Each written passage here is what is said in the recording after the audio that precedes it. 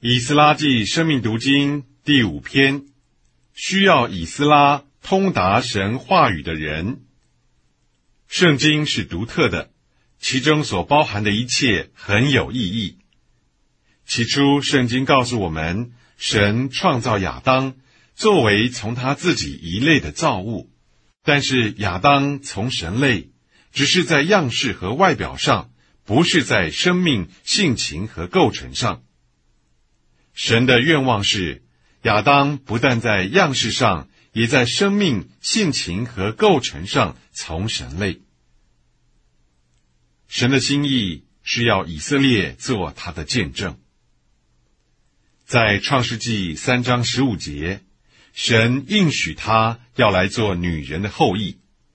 后来他进一步的预言，他要来做亚伯拉罕的后裔，这后裔要叫万国得福。至终神自己成为肉体来做人。然而在这之前，神先借着他不断的劳苦，花了1000多年产生并形成以色列国，作为大的预表。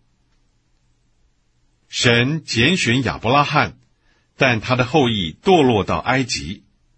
神差遣摩西到他们那里，拯救这个大约有200万人的大国脱离埃及，将他们带到西乃山，在那里停留大约1年，接受神的教育。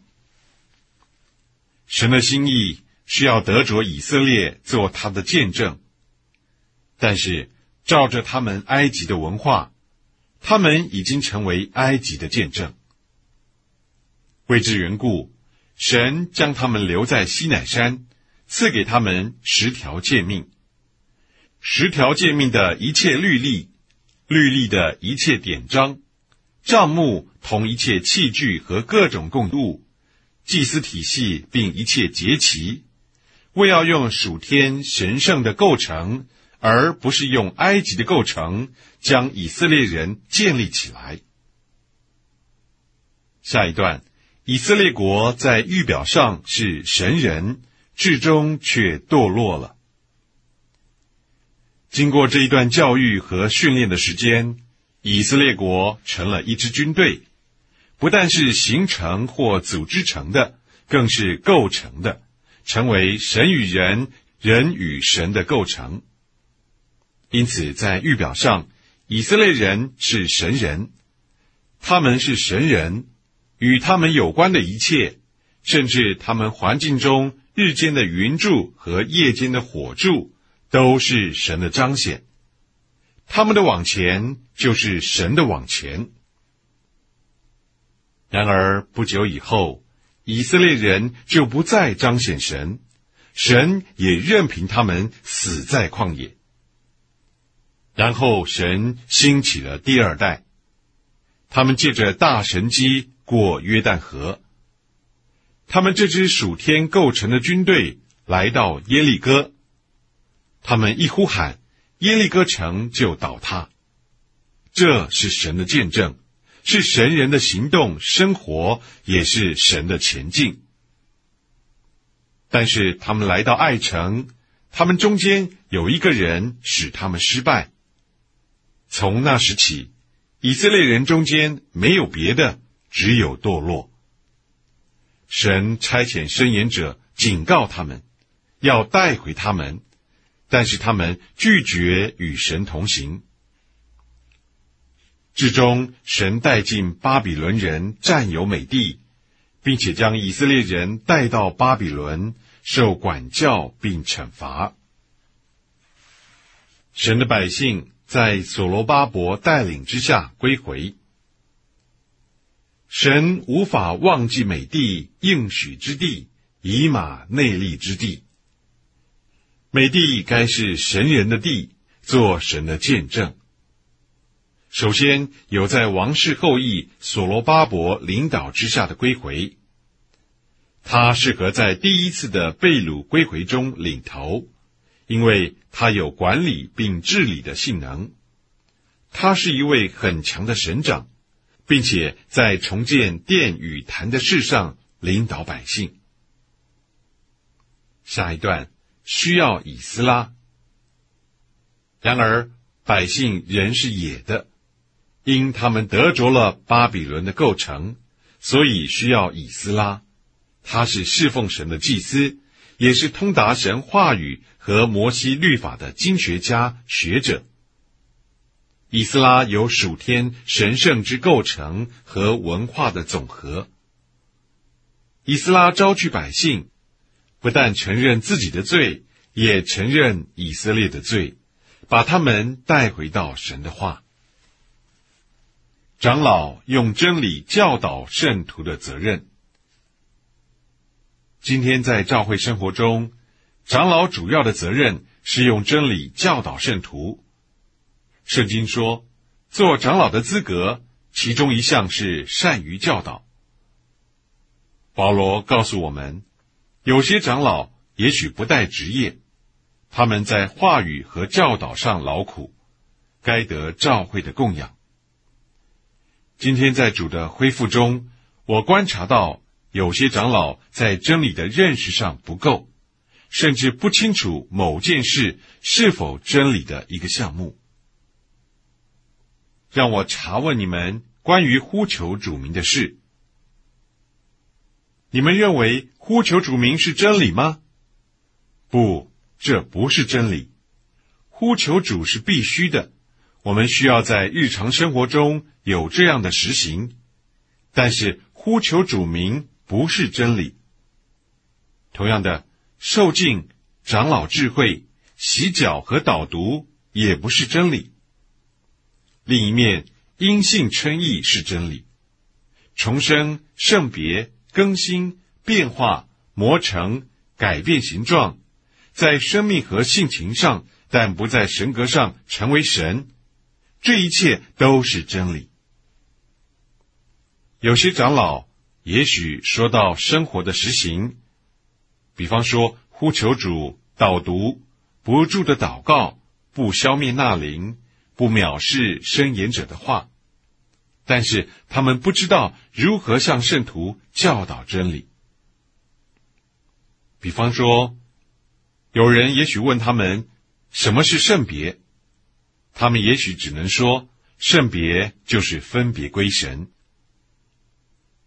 若是有人再问圣别和更新有什么不同呢？他们也许就无法解释。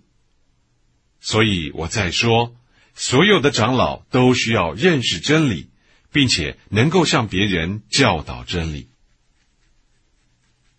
所有的长老都需要花时间学习真理，这是长老的本分和责任。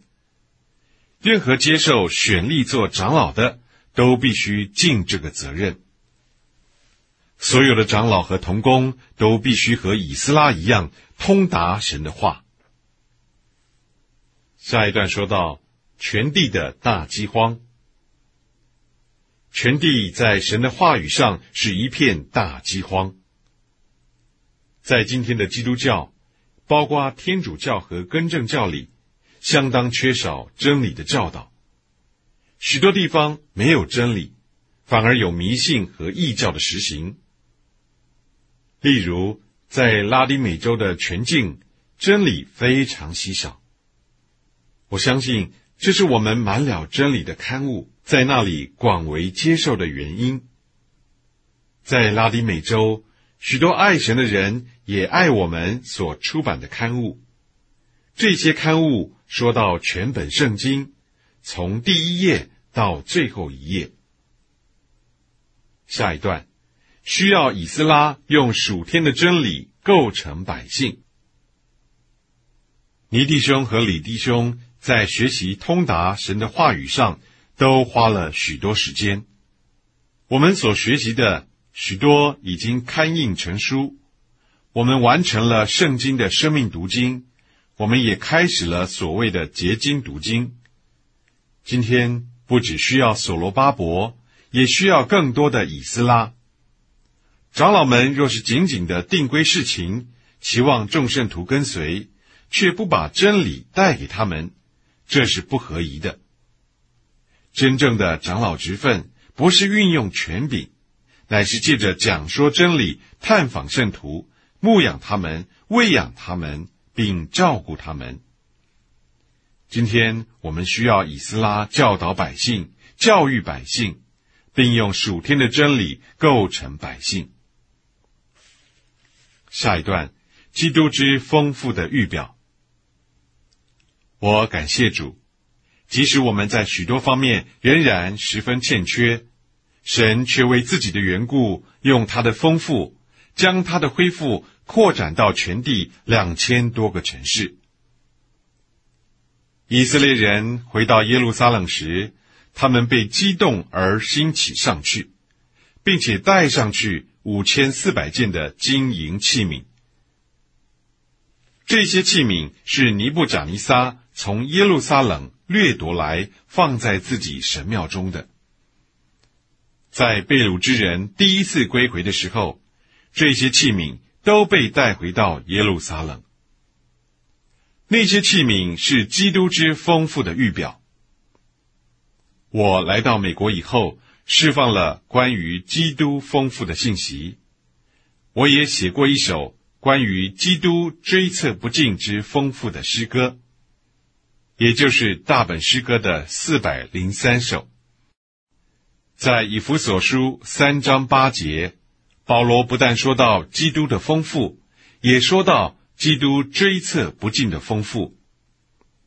今天对基督丰富的享受，乃是借着他的话。最后一段，主借着他的话，在他的恢复里行动。主正借着他的话，借着真理，在他的恢复里行动。他的话是在圣经里，但圣经需要正确的解释。这些解释都在生命读经里。同工和长老们若是研读我们一切的刊物，主的恢复就会有许多以斯拉，能用属天的真理构成百姓。